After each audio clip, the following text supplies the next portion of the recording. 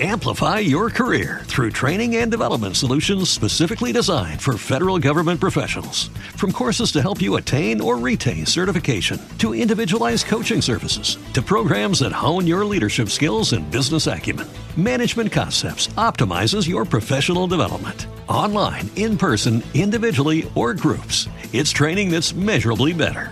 Learn more at managementconcepts.com. That's managementconcepts.com.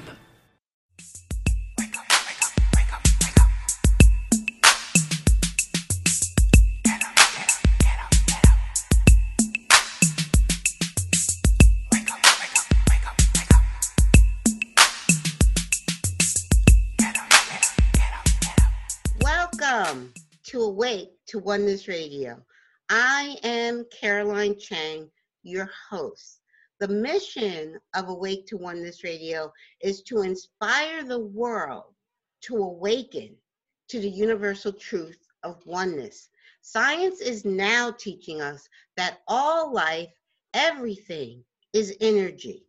And that energy is interconnected and interdependent. In essence, that energy is one thing. Now, ancient wisdom and spirituality has been teaching the truth of oneness for eons. And now science is catching up. And it's not even new science. This science is over 100 years old, quantum physics.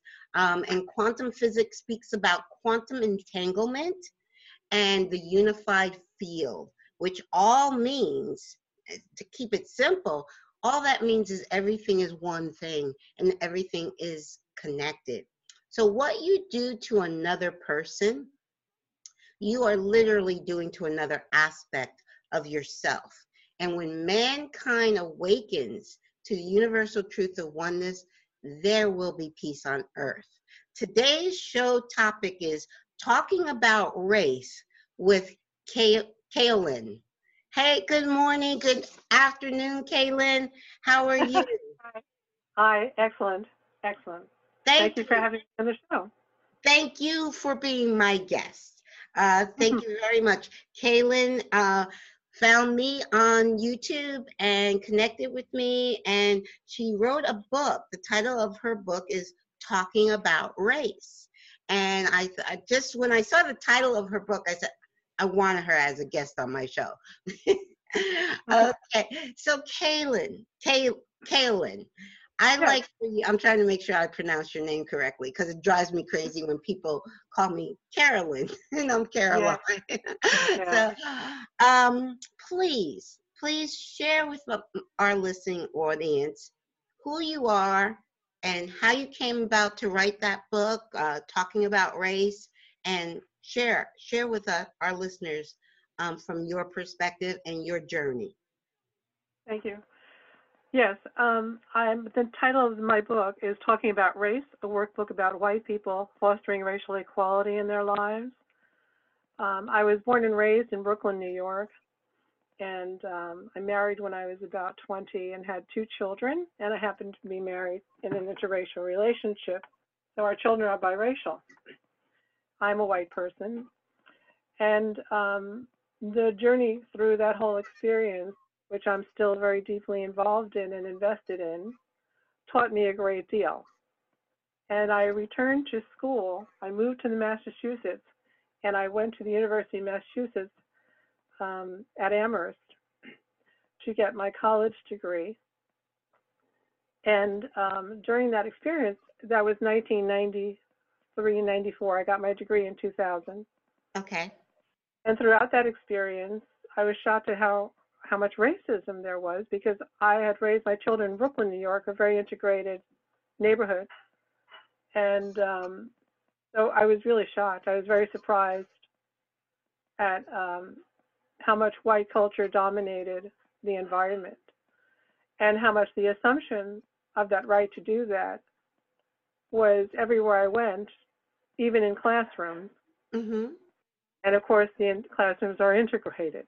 So I was really shocked at the lack of attention and focus on racial equality in a classroom, at a seminar, and also in the mentality of the professors. And I worked in many different careers. I was a professional singer. I worked in politics. I worked in children organizations. So I was very surprised that an educational system, frankly, would have so much racism in it.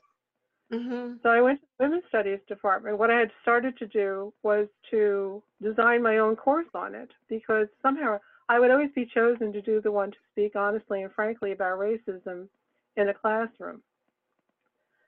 And of course that was because I had more of an integrated experience with cross-cultural communication, probably, than many other people did. But I also felt the professors were relying upon me a lot because they also weren't adept at doing this, whether or not they were white or of color. Mm. So I went home and I thought, let me create a course that deals with this. So I did. I designed a course called Let's Talk About Race. Mm-hmm. And it was designed for the students so that they could start to formulate the simplicity of the impact racism has already had on their lives by the time they get to college. How much it's informed them about their self-esteem or the lack of, how much it has already informed them of their potential or the lack of. And I noticed in one class in particular, a cultural anthropology class, where the professor was a Black woman, that when she would talk about cultural anthropology and the truth about African American history in this country, white males especially would give her literally death threats. She'd get death threats at her door, under her door in the office. So, and I thought, well, this is so interesting that there's so much rage against knowledge. Mm. And yet, if you go into a math class,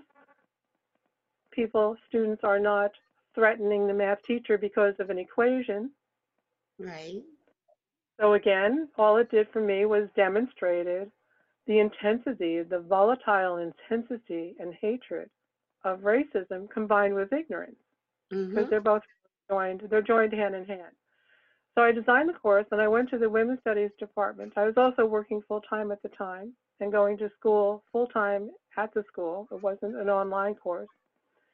And I was majoring in Women's Studies and African American history, and I already was a writer. I already had been published quite a bit and all of that. So I had decided to ask for permission to teach the course through an independent studies program through the Women's Studies department. And they agreed and they said yes. So I designed the course and I taught it for a year while I was a full-time student and working full-time.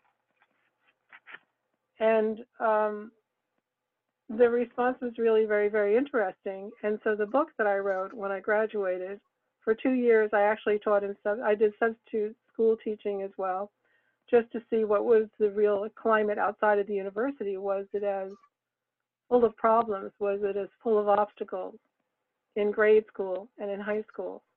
And it was. And the obstacles were the staff.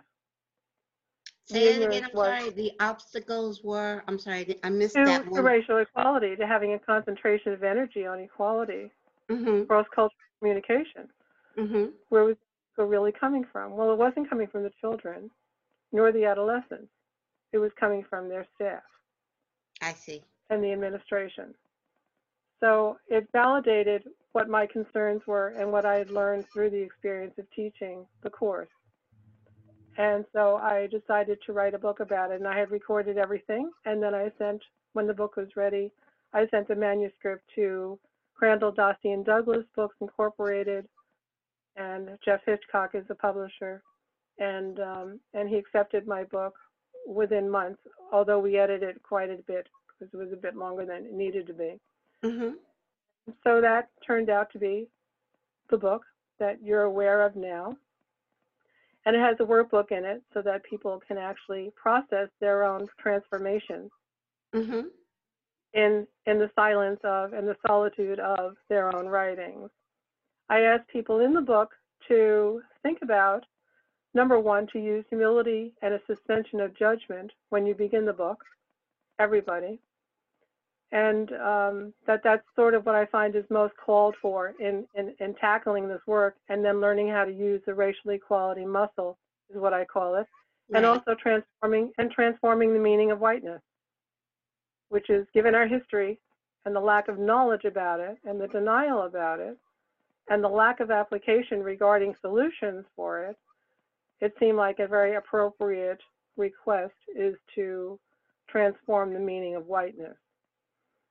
So it was quite an experience, and it just got into its second printing. Okay.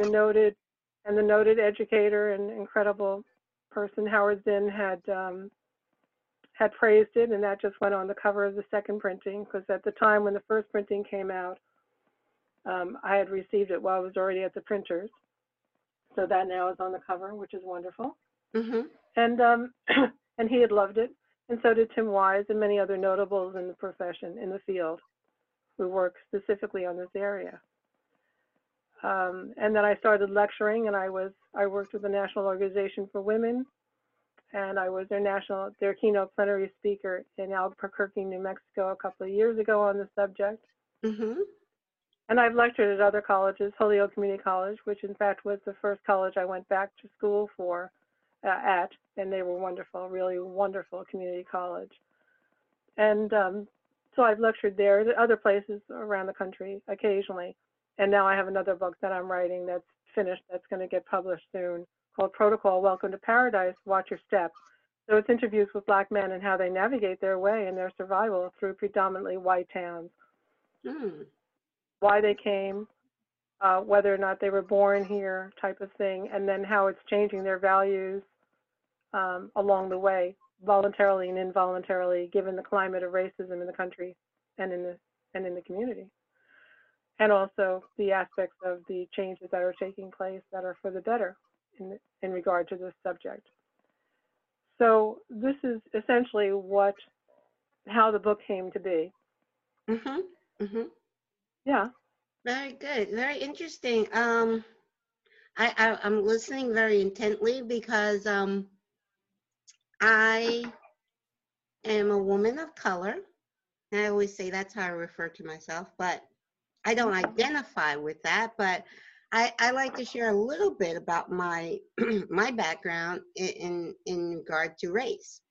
I was born, I guess what you would say, a middle class African American family. I know on my mother's side, my great grandfather was 100% Irish.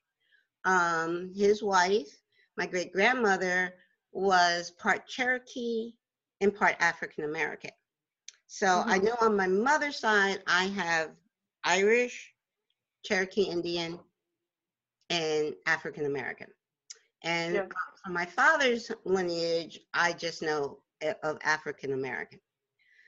So my parents sent me to Catholic school. I talk about that. I mention that a lot on my show because from a very young age, the Catholic school, the religious dogma never sat right with me. For me, from a very young age, I was not consciously spiritually aware, but I was spiritually aware, meaning everything I did resonated from within. And regardless of what was going on my outer world, it was my inner world that I followed from a very young age. So my mom, because of her lineage, was extremely fair-skinned. Most people thought she was white, and she wasn't. I'll share this when I was in kindergarten, and there was a little boy who had a crush on me in kindergarten, and but he would say, "Oh, mommy's gonna pick you up, but daddy's gonna pick me up," because he wanted people to think we were brother and sister, kindergarten. But anyway, I got teased by other kids because they would say, "Oh, you're adopted." And I said, "What do you mean I'm adopted?" So like, "Because your mom is white." And I was like, "No, she's not. She's just very light-skinned." This is how a 5-year-old, 4-year-old, and 5-year-old was taught. I was like, my mom's not white. She's just light-skinned. So that whole color issue thing was brought to my attention at a very young age. But to me, it's like, I was just thinking, these kids don't know what they're talking about. And I personally never identified with my skin color. I would even put on applications for school applications or job applications where it says race. I put other, because I was like, Yes. I personally, why am I going to deny my Irish heritage and my Cherokee Indian heritage and just pick one of the three? I know I have a lineage of 3 heritage that I'm aware of. Might be more. My children, my husband, my ex-husband is Chinese Jamaican. So my children not only have Irish, Cherokee, African American, they also have Chinese. Okay, so it's I've always thought of the world as a melting. Am I saying that right? A melting pot of Yes. culture. That's how from day one, from the day I popped out of the womb, I did not identify with my skin color. And now, here it is 2020, and I was awakened to the truth of oneness in 2007 by quantum physics, which was my awakening. Now I truly don't identify with the color of my skin, because I know that this is just a spacesuit. This is just, I know that I am a divine light, and everybody is divine light. And we are playing a role, and we select, for this lifetime. We live hundreds and hundreds of lifetimes in the now. And we select our spacesuit. Okay, so this time I selected brown skin and short. I'm only 5'1". This was my spacesuit for this life experience. And so I don't identify with it. But it is interesting, my experience. I'm 58. How most people, majority of people, do identify with their spacesuit, with their outer appearance, and are very attached to that. So that's why I found, I know the racial climate in this country has actually, I guess for a lack of a better term, gotten more magnified in the past 4 years. And I feel it's necessary, because I feel like it's a necessary clearing that needs to take place. And a lot of times things will get, like, muck will get settled at the bottom, and you need to you got to stir it up to clear it out, to transcend it. So for it to actually get cleared and transcended, it has to come up and come out. Yes. Yeah. So that's why I wanted to have this conversation with you, because I wanted to have talk about race from a spiritual perspective, because I personally live my life from a spiritual perspective, from my spiritual awakening, from my understanding of who I am as a divine being of light. And that's everybody, not just me. Everybody, all 7 billion people on the planet, are divine beings of light. And we have all lived in every color of skin. We've been every color. So. Yes. So spiritually, because I know that you actually found me because of a spiritual guest that I had on the show recently that you're familiar with. So I was wondering if you could share your thoughts from that spiritual perspective of race. Okay. Well, in addition to the work that I do, I have to include this in this answer. I am a psychic medium, and I'm a spirit photographer. Oh, awesome. Yes, and my site is called Spiritually Speaking Photography, and there's a dash there, spiritually-speaking.org. Okay. And So I would say that, like, I can very much relate to you when you spoke about your childhood with respect to your interior life, is what I call it. Mm-hmm. That resonated so deeply with not only this incarnation, but also the assimilation of previous incarnations, Mm-hmm. because you seem to have an intuitive identity that was in alignment with your spirituality Yes. at a very young age. Yes. Okay. Now, I also had that kind of inclination. I had that as well. I also was raised Catholic. Mm-hmm. Okay.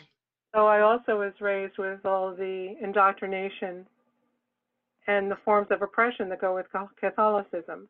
Mm-hmm. So, and I went to Catholic schools into high school and then a Catholic college, and then I left that college in about 7 months because I wanted a different education. And I married and had 2 children Mm-hmm. instead. So I identify very strongly with the interior life being very significant, that it informs us about, for me, I'll speak for myself, of course, as a white person, part of what I found very oppressive in my upbringing was racism. Mm-hmm. So I immediately identified as a very little girl with something being terribly inherently wrong about racism. Like, it made no sense to me at all. Right. Even though in my circle, in a sense, you could say that was all there really was. My father was an eye specialist. He happened to be the Dodgers eye doctor. Mm-hmm. He was Jackie Robinson's eye doctor. Mm-hmm. But he was bipolar and had psychotic breaks and was an alcoholic. So we had this mix of upper class um, type of situation and all of the vast, horrifying contradictions within that family system Mm-hmm. that is controlled by racism. Okay. Yes. Mm. My dad was So, a dentist also. He was, yeah. just both my parents were in the medical profession. Okay. Mm-hmm. My mother was also a stay-at-home mother, but she was an alcoholic as well. And Okay. my sister, Catherine McCall, wrote a book called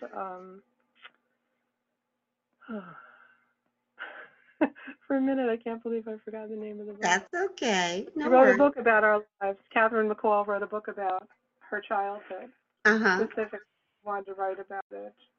Mm-hmm. So anyway, in the developmental stages, I found there was a duality inherent in my community about anybody of color. Even an Italian friend of mine, who was somewhat darker complexioned Mm-hmm. than a white and an Irish person. Right.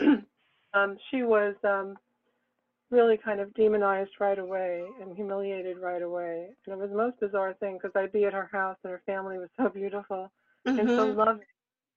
So right away, I was just looking at sort of the inherent contradictions in white psychology regarding, let's say, the church and humanitarianism. Right. and aspiring for this constant assumption of their betterness, their greatness, their wholeness, their humanitarianism. And then, of course, you walk into any household and it's so full of hatred of other people that they don't even know. That to me, it was the most bizarre, outrageous contradiction to live with every day as a child and adolescent. Because there aren't easy, immediate solutions to that when you're a child adolescent. The solutions come when you're a little older, for most of us, for many of us. Minded. Right. Excuse me. Minded. Right. So in any event, I was trying to sort these things out as a little girl and adolescent a lot. And then I had my daughter and my son. And of course, they're biracial. Their father is black, and he was a Vietnam veteran. Mm-hmm. And we got along right away. We became friends immediately. And the whole thing was just a really remarkable blessing, spontaneous blessing, and lots of good humor and tremendous happiness. Mm-hmm. So we both figured, oh, we're not going to pass this up. No, no, no. No, you Yes, know. yes, yes. And then we had children right away. We got married right away. We got married in a church. And Right. there was a lot of opposition to the marriage. In fact, my parents tried to have the archbishop forbade us to marry. Okay.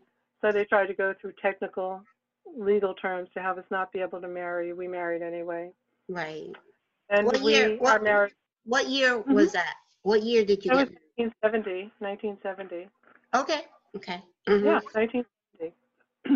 Yes. And but we knew what we had, and we knew that we had a very sound friendship for the rest of our lives. That we were certain of. Marriage, we knew, was a little bit like, oh, we don't really know. From what we see of marriage, you know, we don't see much that we would care to be a part of in it.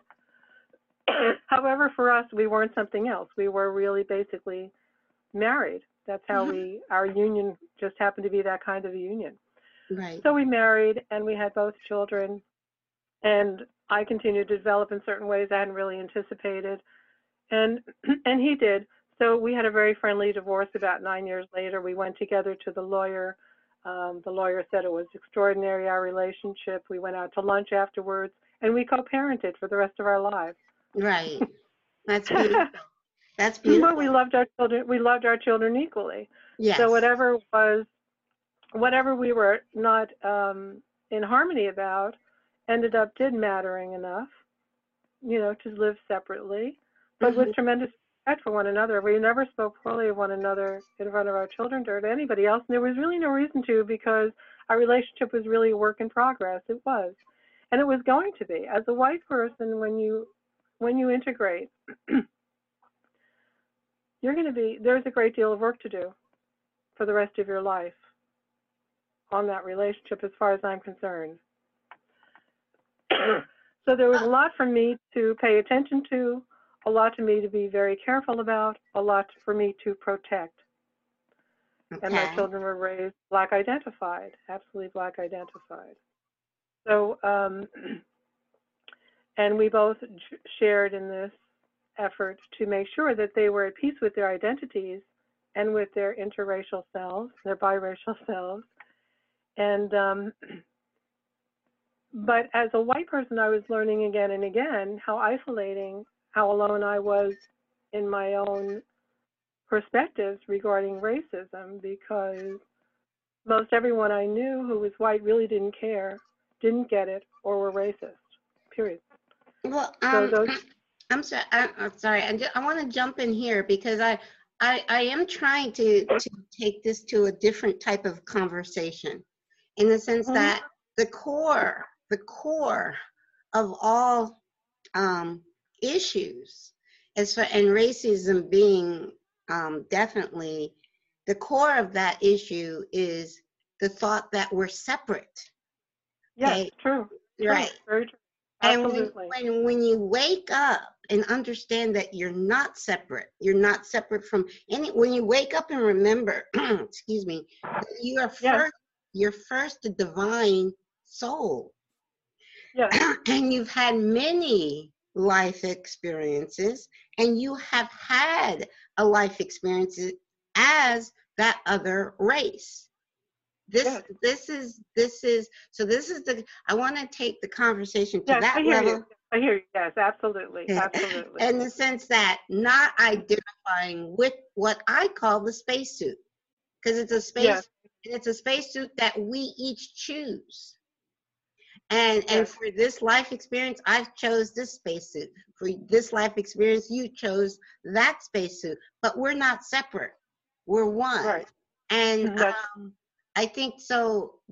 I want to share with you a conversation I had just yesterday, which I found very interesting. And I was so glad I had this conversation. It wasn't planned, but it was a perfect conversation to bring into this discussion. I teach piano lessons, and primarily I teach private lessons from home. But just recently, I started teaching preschool at a preschool, 1 hour twice a week. I teach 3-year-olds to 5-year-olds. And I was there at the preschool yesterday teaching, and after I finished teaching, there's a gentleman that works there. He's African American, and he's actually, because I knew he has an accent, he's actually born in Jamaica. Now, when he came to America, I can't recall because he didn't, I didn't have a chance to ask him that. But after I finished teaching the class, he just asked me, "Oh, how am I doing?" I said I was fine.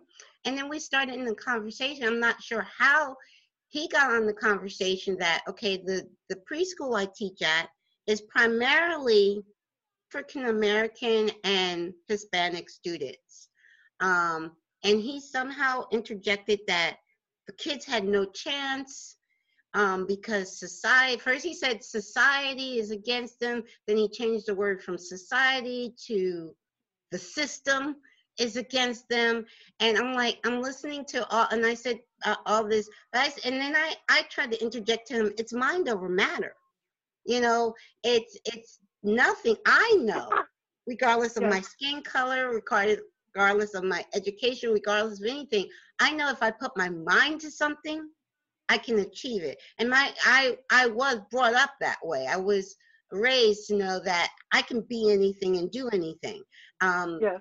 And so he was steeped in this thinking, victim mentality thinking, basically, that because of skin color, that these kids didn't have a chance in life. And these are preschoolers.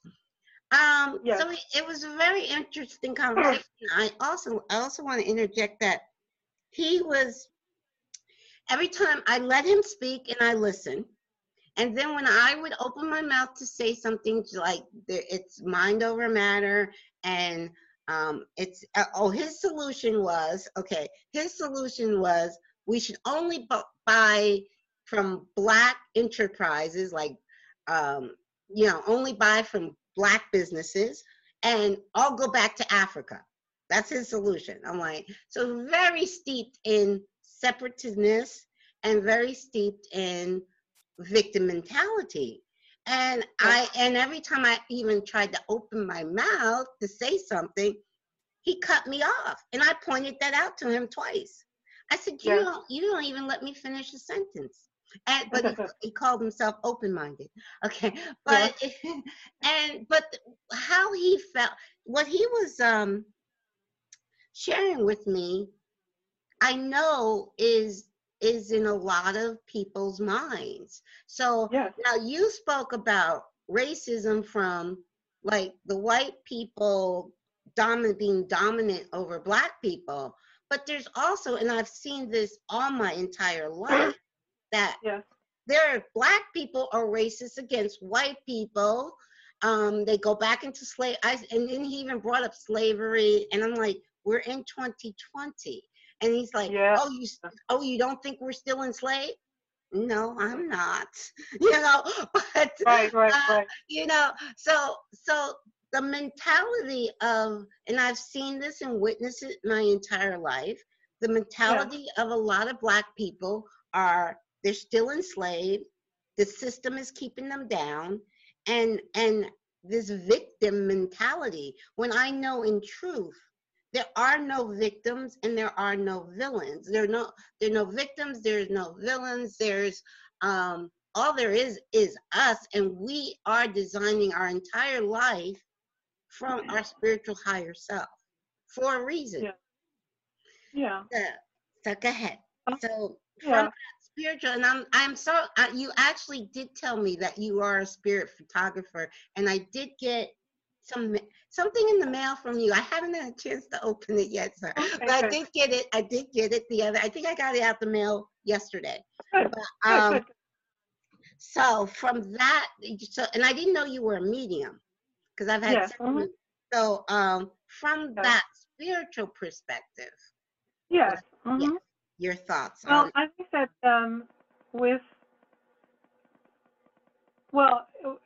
if you have a certain advantage, let's say you have a very strong spiritual philosophy that you've already determined for yourself, right? Yes. That's a wonderful thing.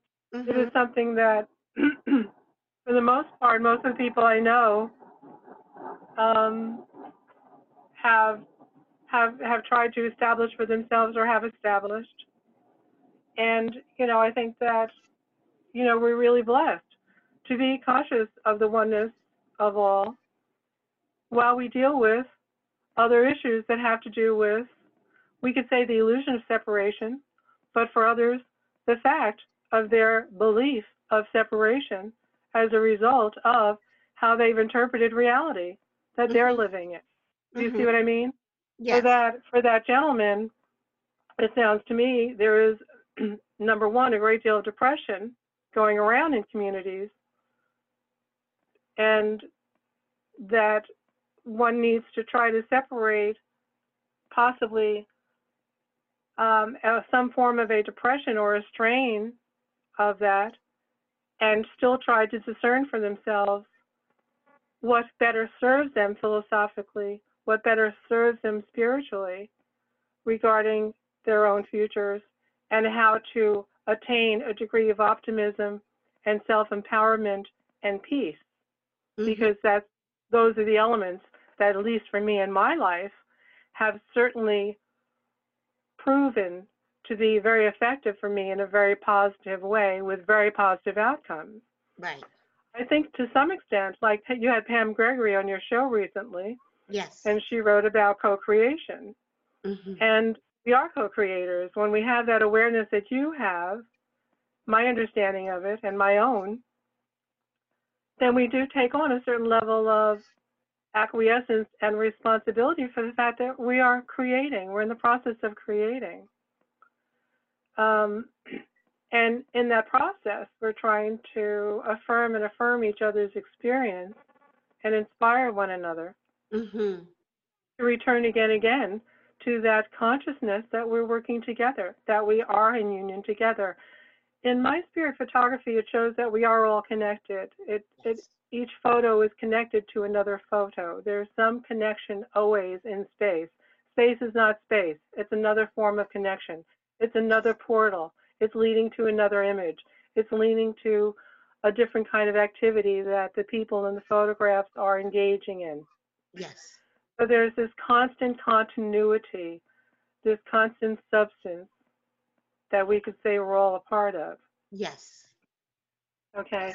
And I appreciate very much what you're saying. So I want to give it the utmost respect, within this conversation right now. Because it is so important for us to be more convinced of how connected we are than how separated we are. Exactly. Exactly. And to come to terms with the conditioning of certain institutions that have tried to again and again, and do that to this day, try to reinforce the negative, try to reinforce the ego, try to reinforce separation, right? Yes. Which leads to what? War. Only utter chaos. War, chaos. Yes, and crime. Depression. Yes. Violence. Yeah, things we fear. don't really want. Yes. Precisely. The things we don't want, the things that I think many of us have come into this incarnation knowing we don't want that, and trying to figure out how are we going to work this out then, how are we going to do this, since there is so much of that, right? Right, correct. Because part of having a spiritual philosophy is not going off on our own, little world about it, but it is about doing what you're doing on your show, which is trying to integrate, reveal it, and share it, and affirm it in others. Yes. Right? Yes, correct. That you are not isolated. You are not alone. Exactly. We work our issues through independent of one another. We may do that.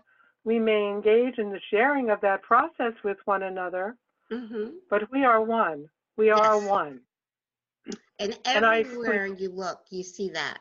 Oneness is everywhere. In nature, in science, in the core of all religions is oneness. Unconditional love. It's at the core of all religions. And we have much more in common. I mean, as a humanity, Yes. We want the same things as a Yes. humanity. So it's to understand that the way out of what we're in right now, the way out of all of our problems is to understand that we are truly one and connected. We don't have to have the same religion, have the same color skin. It doesn't matter where you're born on the planet. We're all one. And when we understand that there are no borders and that, yes, we're unique, we're each unique. So we're a unique aspect of God. That's who we are. And when we wake up and understand that, all you have for another is love, unconditional love. And like the gentleman I was talking to yesterday, I have nothing but unconditional love for him. But I see that his mindset is where he's still very much asleep. When I encounter people that are very much asleep to the bigger picture, the bigger reality, I just think of them as like watching a little toddler try to walk. You know, your 1-year-old's trying to walk and they get up and they fall down. All you have but look, you watch that toddler, you know how to walk, you know how to run, but this toddler is still just trying to get there. And all you have for them is love. And all I can do is try to share in a loving, because I never argue. I didn't argue with this gentleman. And I said to him at the end of the conversation, I agree with you 100% about what you're saying about society and the system. But I focus on only the positive, and I know for me, nothing can hold me back. I can't, because it's all mind. I said to him several times, it's mind over matter, and science has proven the has proven the truth of mind over matter.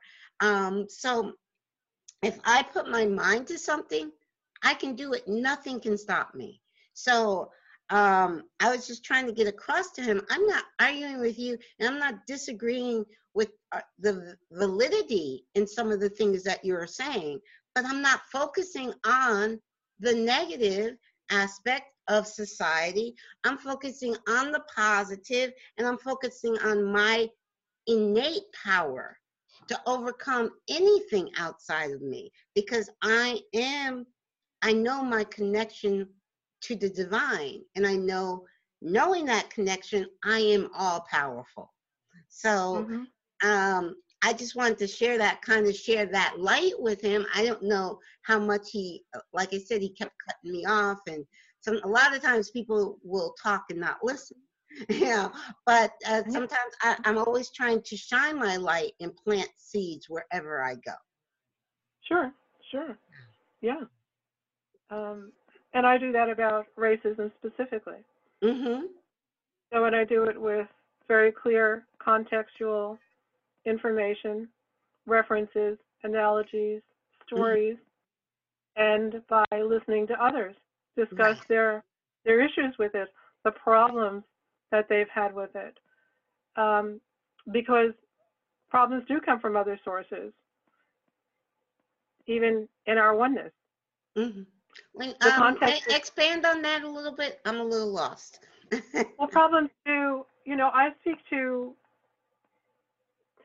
let me put it this way. I think that people are really traumatized by a variety of things in the culture. And in the process of acknowledging one's oneness and reinforcing it again and again, it never has meant that we are at liberty to be in denial of something that's been conflictual for us, okay? Mm-hmm. Or some degree of trauma we've experienced, because that's also part of the healing process. Mm-hmm. Right? I mean, that's my opinion. Okay.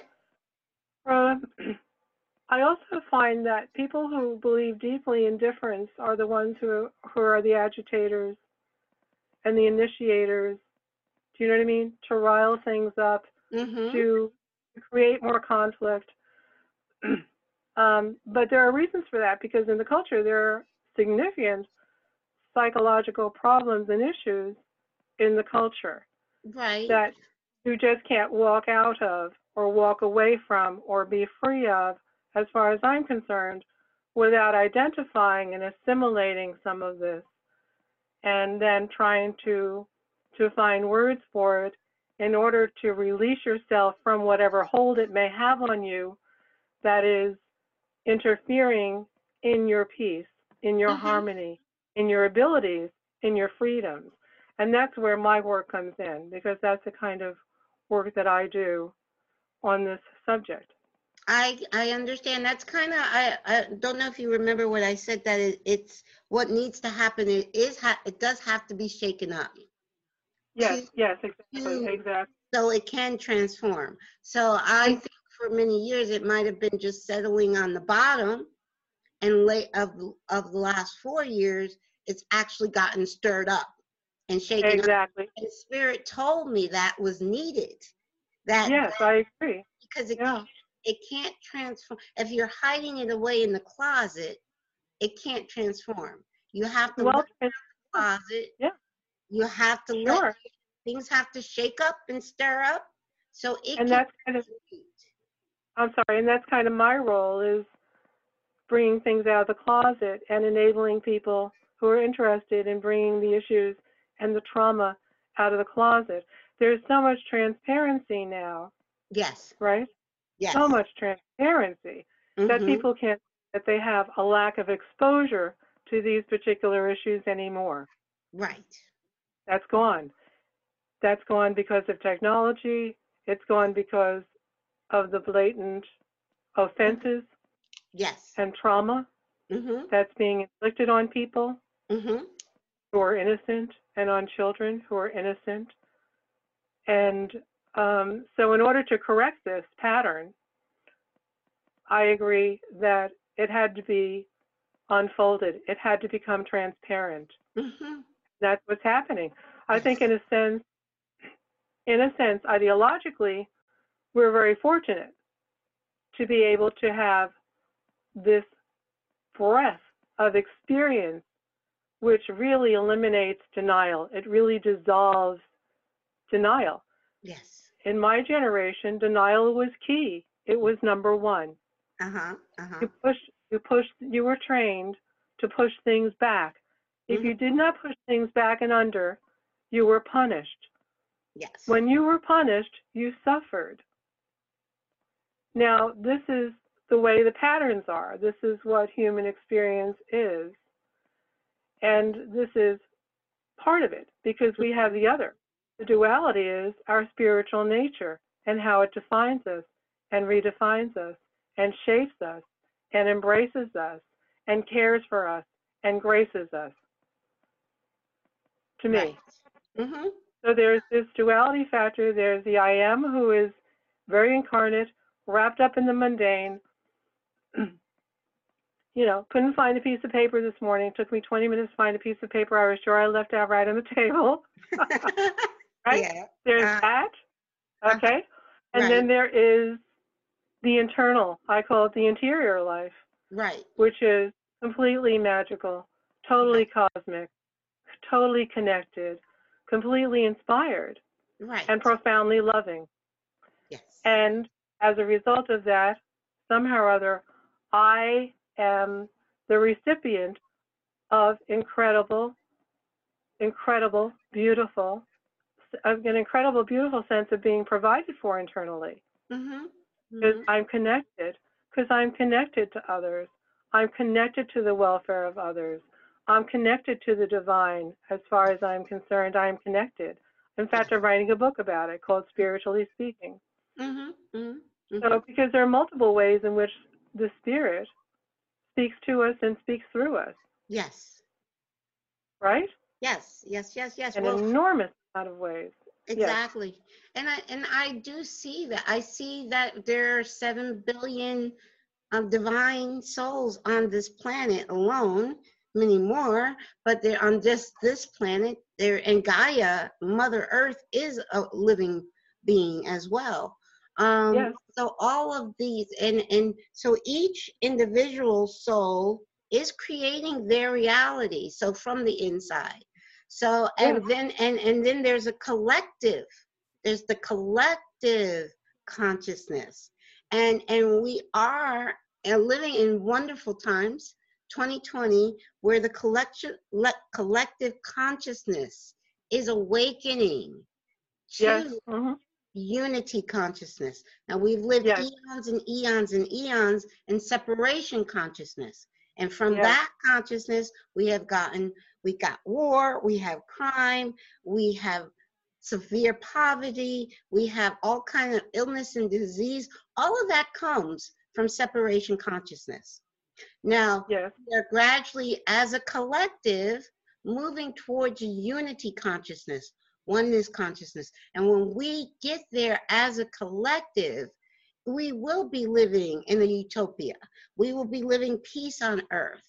There will be no poverty. There will be no disease. There will be, we will literally be living in a utopia. And a lot of people, I know I say this, and that's the mission of my show, is to awaken the world to oneness so we have world peace. I say this all the time. People look at me like I have two heads, and I know that it's coming. I know that Yes. that's where we're moving to. Yes. Yes.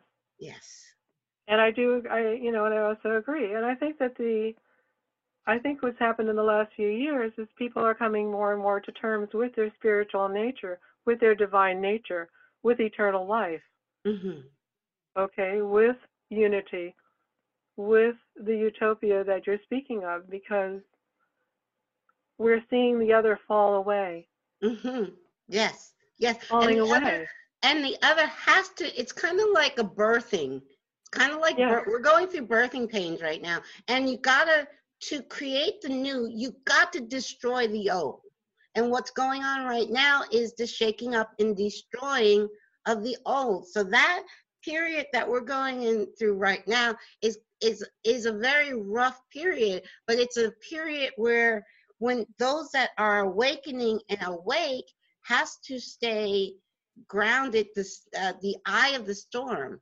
You have to stay grounded in the truth, the awakening, the spiritual truth that you know first of all, we are spirit creating form. So we have to stay grounded in our spiritual knowledge and our spiritual knowing.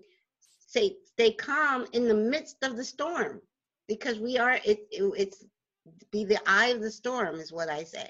That's how we have to move through this time, because once we're through this time, that's when we awaken to a new dawn of humanity, an awakened humanity. Yes, yes, yeah, absolutely. And I believe that that is what's happening. Yes. And people are talking about it more freely than they used to 10 years ago. Yes. Yes. All right, there's more storytelling going on. Mm-hmm. There's more of a lack of faith in the external view of what is of value. People are tuning more deeply into their own sense of balance and of value, which I think is really good, because the belief systems are no longer feeding us. They're not nurturing or they're not helping us grow. You know, the belief systems that we're exposed to, Yes. through greed, through celebrity, through sexual addictions, you name it. Yes. What the exposure is, a lot of people know, oh, this is nonsense. This is the last hold of desperation for those things to be of greater value than your interior life. Exactly. And it does. That's how I see it.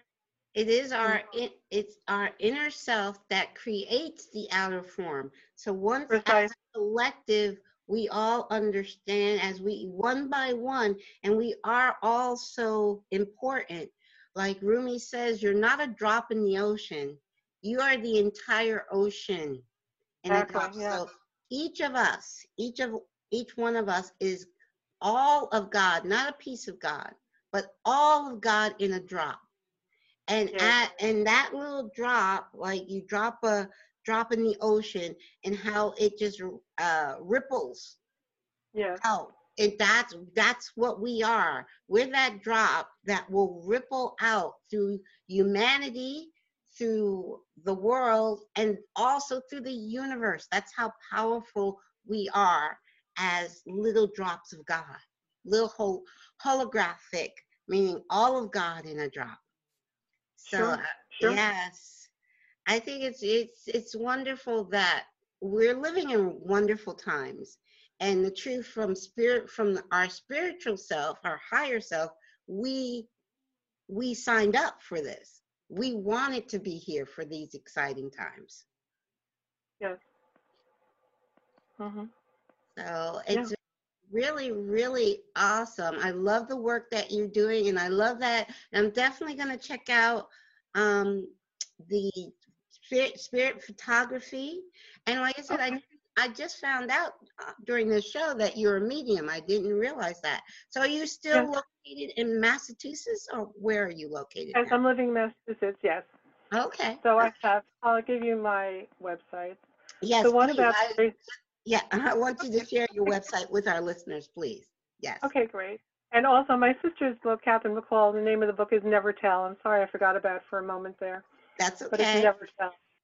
So, but at any rate, my website for the race work is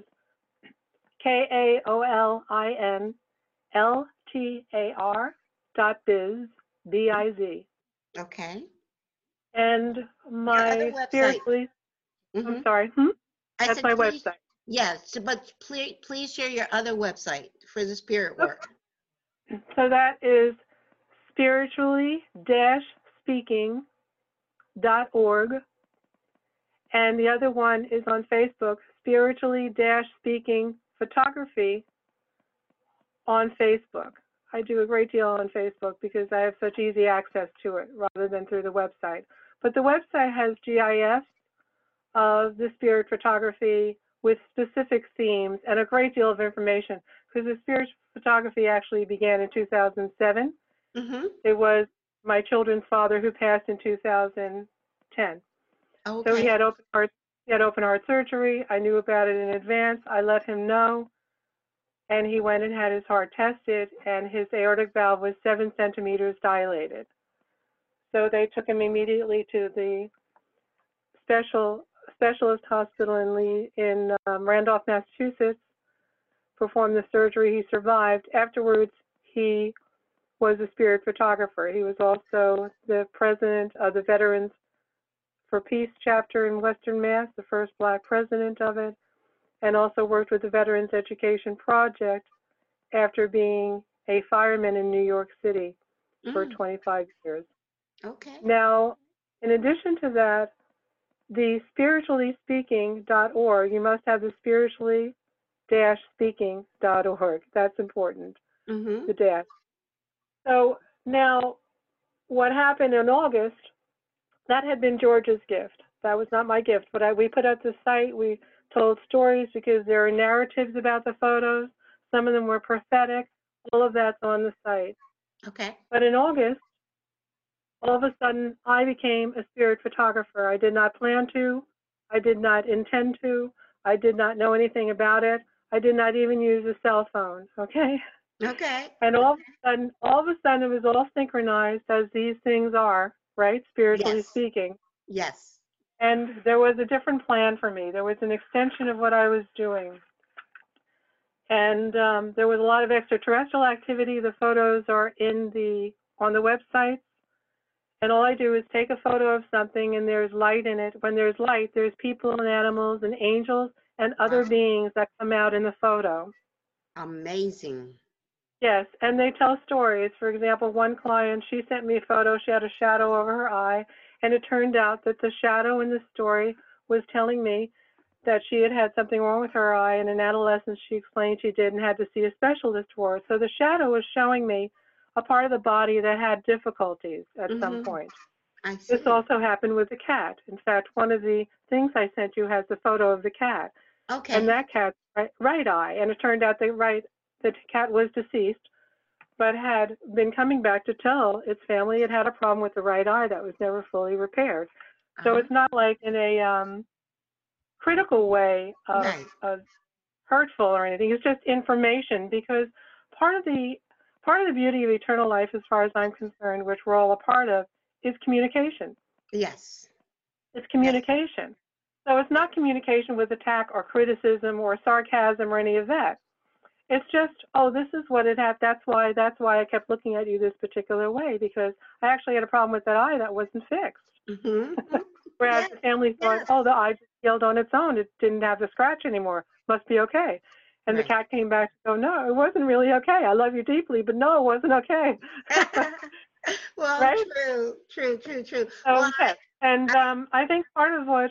So anyway, and all those photos, I began to put them up on the site because they're fascinating, and also it just happens spontaneously. I don't do anything for it.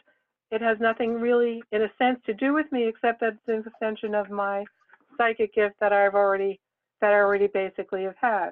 right. But it's much more so. It's visual. It's visual. What they are visual representations, frankly, as far as I'm concerned, of afterlife being alive. When people pass away, they're not in some kind of a haze or something of not doing and not being. They're completely full of life. That's my understanding from these photos. And when you see the photos, I get 100 viewers a week Oh, on the wow. site, and I Awesome. don't do any promo. I don't have any ads anywhere. I just do my Facebook stuff for me, the Right. website for the general public, and that's really it. So I just got those particular little PR pieces that I just sent out a mailing the other day, and you received Yes, yours. I got it. But I got it. And I'm definitely checking it out. Yes. and that's why I'm writing about it. So because they are amazing, it is amazing, and so if people send me their photo, any photo of somebody alive or who has passed or an animal or several people, right away I can see if there's something in it or not. And then I'll just run it through my cell phone. I take a copy. I ask people not to send in originals, only copies. They can take a picture of it and that's fine, not an Right. original. So, and then I just take a picture of the picture on Mm-hmm. my cell. And my cell is a very cheap cell. I don't even have a carrier. I renew it every couple of months when I want to. Right. So it's not an economic thing. Right. And so at any rate, I just take a picture of it, and then people and animals start appearing in it in my cell for several days, and then I send them back to the person for them to have it, of course. And Wow. the photos of people are from centuries ago, all Mm. over the world. And in the sky, what they're actually doing in the other dimension, other dimensional beings. Some look very beautiful, illuminating, angels, wonderful. Others are far more forbearing, much Mm-hmm. more somber, even Mm-hmm. frightening. To me, I don't interpret that any particular way necessarily because I don't know enough about that to do that. But I Right. just show people, I give people back what appears. I charge $50 for it, and there's $5 off right now. Mm-hmm. Um, Mm-hmm. and so it's been another fascinating area that I really had no real. I Right. was informed by spirit, of course, that Right. something very deep was going to go on in August, and that it did apply to me, and Mm-hmm. I would be just to be conscious of it. Well, I thought it was going to be a personal thing as things happen in people's lives, family, friends, some kind of looking at it that way, and then all of a sudden it's anything but. It is this Wow. incredibly cosmic experience of downloaded extraterrestrial activity. They're clearly extraterrestrials, and they're giving us information, and they're here, Yes. and they're Yes. on this level of our lives. Yes. People can't see them. You can see them through cell phones more than with your eyes because of the pixels in the Mm-hmm. cell phone. Mm-hmm. So if you do, so I'm also kind of encouraging people and putting down, check out your own photographs, see what's actually coming up. Yes. And it's an ongoing thing. It's almost like slideshows. If I do an editing of a photo, let's say from a week ago, and I go back to it today, because of the attention I'm giving it, more people come in. Yes. Isn't that fascinating? And it's Mm-hmm. alive. It's movement. They're doing Yes. things. They're looking straight at the lens to me, like, don't ignore me. I want you to see Yes. me. I I want want you you to to have. see me. Yes. So I've been trying to record this as much as I possibly could while I have other things to do, because my other career is actually the racism work. Right. Right. Well, it's very interesting you just said what you just said, because I was listening to an old show I did just yesterday. Very rare I go back and listen to one of my shows, but I was listening Yes. to a show yesterday with a medium. This is from at least 2 years ago. Yes. Actually, it was exactly 2 years ago. That March of 2018, I did a show with another medium, Suzanne Wilson, and she mentioned to me that when she was startled by spirits when they were, started coming, she had a near-death experience, and she always saw spirits, but she kind of pushed it away and shut it off from the time she was young, but then her near-death experience it was like they were coming really stronger, and it startled her, but she was told by one of her guides, why don't you just ask them what they want? And so then she did, and when she found out, and she said this to me during the show, she found out what most spirits want is just to be acknowledged. Like, They yeah, I do, see because you. really, yes, Yeah, yes, just it's so just true, and that's what yes, and you can see from the photos that I have that are constantly. I mean, they would want me to do this 24 hours a day. you know, yes. so many, and so I had to actually stop for a few days and then kind of Mhm. test it and all of that. And so I think that to me, so far, and it's a so far thing, you know what I mean? Mhm. Because it's all new. Right. To me, what it really is they really want us to see them. They Yes. want us to relate to them as if they are present, because Mhm. they are present. So Yes. that if we deny their presence, it's hurting them. I've Yes. had visions and this and that through the years of people. In one of them, a friend of mine, one of my clients actually had held on to her father's ashes, Mhm. and he came to me in a dream and he said, "Please tell her to get rid of them." He said, "It's holding me back because her Mhm. attachment to that strain of grief is holding Mhm. him back, because love is eternal, and because, Yes. back to what you're saying, we are one. We are Yes. one. So Yes. if she's holding on to grief, that's a disbelief that he lives. Exactly. He's impacted by that disbelief. Yes. Do you see what This I is mean? true. Yes. His Yes. development is impacted by her attachment. And to a certain degree, attachment is always a lack of faith. And I think for many of us who are very faith driven, a lot is expected of us, but we do it, we work it, we do it. And part of it is, let's not get into denial about our faith. Let's not get into denial about life. Let's not Mhm. get into denial about eternal life. Let's not do it. My brother wouldn't allow me to do it when he died. He Mhm. didn't allow it. Mhm. And people would get a huge bouquet of flowers. I'd get into disbelief. Oh, there's no God. I hate the way he died. This whole thing is horrible. I'm not interested. This was when I was around 40. Mhm. And you get a huge bouquet of Astomeria flowers. Somebody would get them in my life. That was one of the signs, because there's always signs of synchronicity, and I'm Mhm. always asking for evidence. That's the kind of psychic I am. Mhm. You can talk the talk, but I want evidence.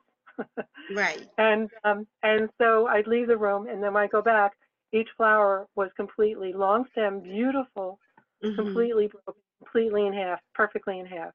And Mhm. this happened again and again, to the point where I brought some woman I worked for used to get them, and then we'd leave the room and go back, and they were broken completely in half. And I Mm. actually had people come over Right. to sit with me, because I said, "Look, I'm grieving. I'm going to grieve as long as I need to. I may be a very different person after this. I was not ready for this death. It is not okay with me." You Right. know, period. Mhm. That's the end of it for me. That's Mhm. it. Mhm. So I say to my friends, but I'm also a psychic. My brother comes in. It looks like something's going to happen. Here's this beautiful bouquet.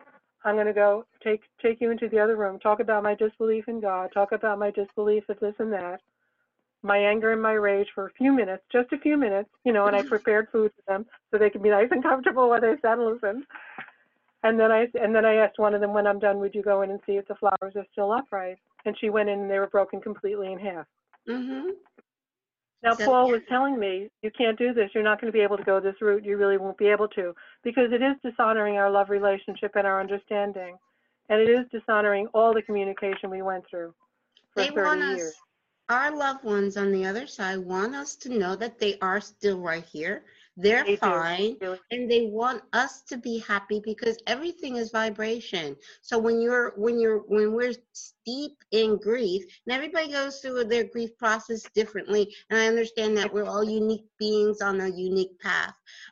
Yes. But they want us, our spirit, our loved ones want us to be joyful because that is a high vibration, and they can actually communicate with us much easier if our vibration is high.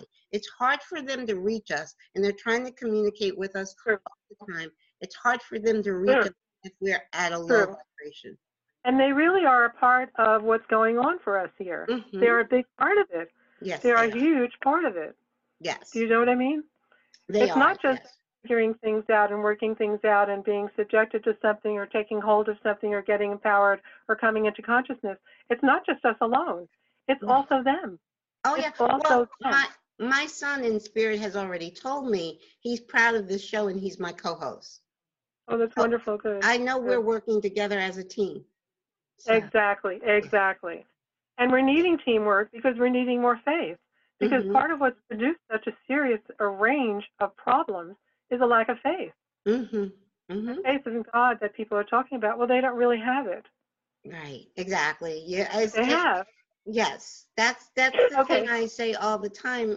People talk about how they believe that we are spiritual beings having a temporary human experience, but a lot of people Exactly. don't real. They say they believe that, but they're not living that. So for They're not me, living it. yeah, Yes. they're not living their life that way. But Yeah. now we're learning.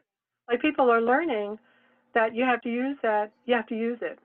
It's Right. not just there to be latent and just kind of, dormant in your Right. convictions. It's not a conviction. It's a lifestyle. Exactly. It's not a Ex- belief. It's an action. It's an exactly. action. Exactly. So those are the distinctions that I think many people are coming to terms with or beginning to open up and beginning to realize, wow, I have more responsibility in this lifetime than I had realized. I have more accountability for Exactly. eternal life than I had realized.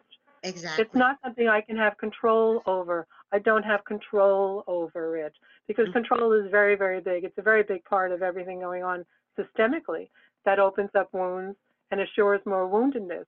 If we're into healing, that's not our conviction. That's not the belief. The belief is we are all one. And the yes. belief is, and I think that spirit people coming from the other side now and in these photos are saying, oh, I'm not gone. man, I'm still it's here. They're saying we're I'm not here. gone. I'm And still and here. like that client I had where the father said, please totally get rid of my ashes. And he showed me the door. There was a door open with a billion little fairies in Mm-hmm. the door, all represent something. They all represent a different kind of consciousness and work and activity. And they Right. were all in the closet. And he said, when she does this, I will be free to go to the next level. I can't go. Her hold is so heavy on me. Mm-hmm. I cannot get there yet.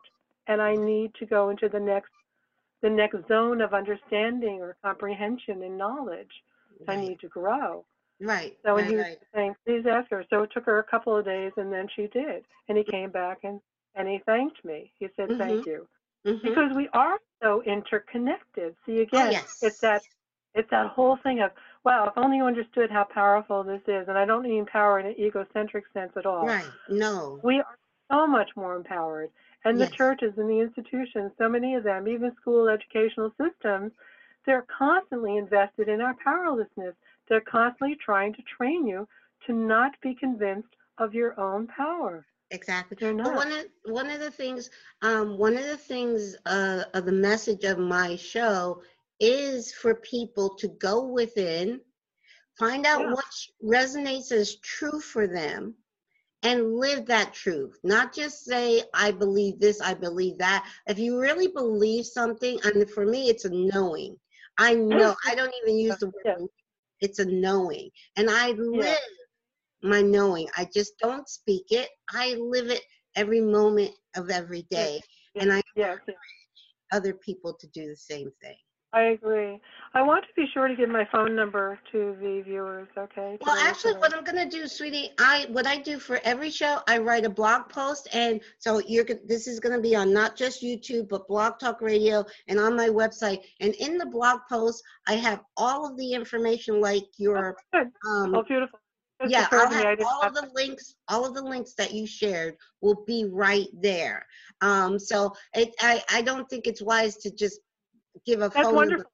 That's beautiful. over there, but they will have access to you through your different websites. They will definitely have the links. Oh, that's fine. That's wonderful. Okay. So good. Awesome. Good, yeah. All So it's righty. been quite a conversation. Thank you very much.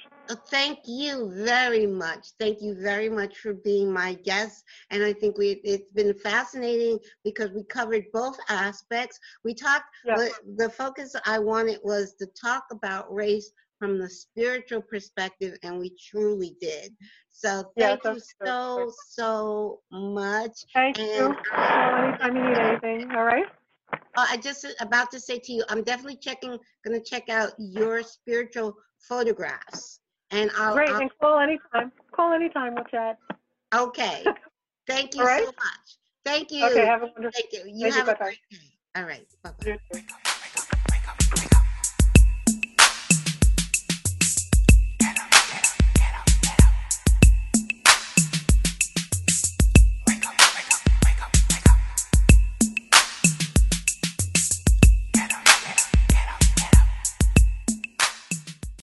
Amplify your career through training and development solutions specifically designed for federal government professionals. From courses to help you attain or retain certification, to individualized coaching services, to programs that hone your leadership skills and business acumen, Management Concepts optimizes your professional development. Online, in person, individually, or groups, it's training that's measurably better. Learn more at managementconcepts.com. That's managementconcepts.com. It is Ryan here, and I have a question for you. What do you do when you win? Like, are you a fist pumper, a woohooer, a hand clapper, a high fiver? I kind of like the high five, but if you want to hone in on those winning moves, check out Chumba Casino. At ChumbaCasino.com, choose from hundreds of social casino-style games for your chance to redeem serious cash prizes. There are new game releases weekly, plus free daily bonuses, so don't wait. Start having the most fun ever at ChumbaCasino.com. No purchase necessary. VGW Group. Void where prohibited by law. See terms and conditions. 18+.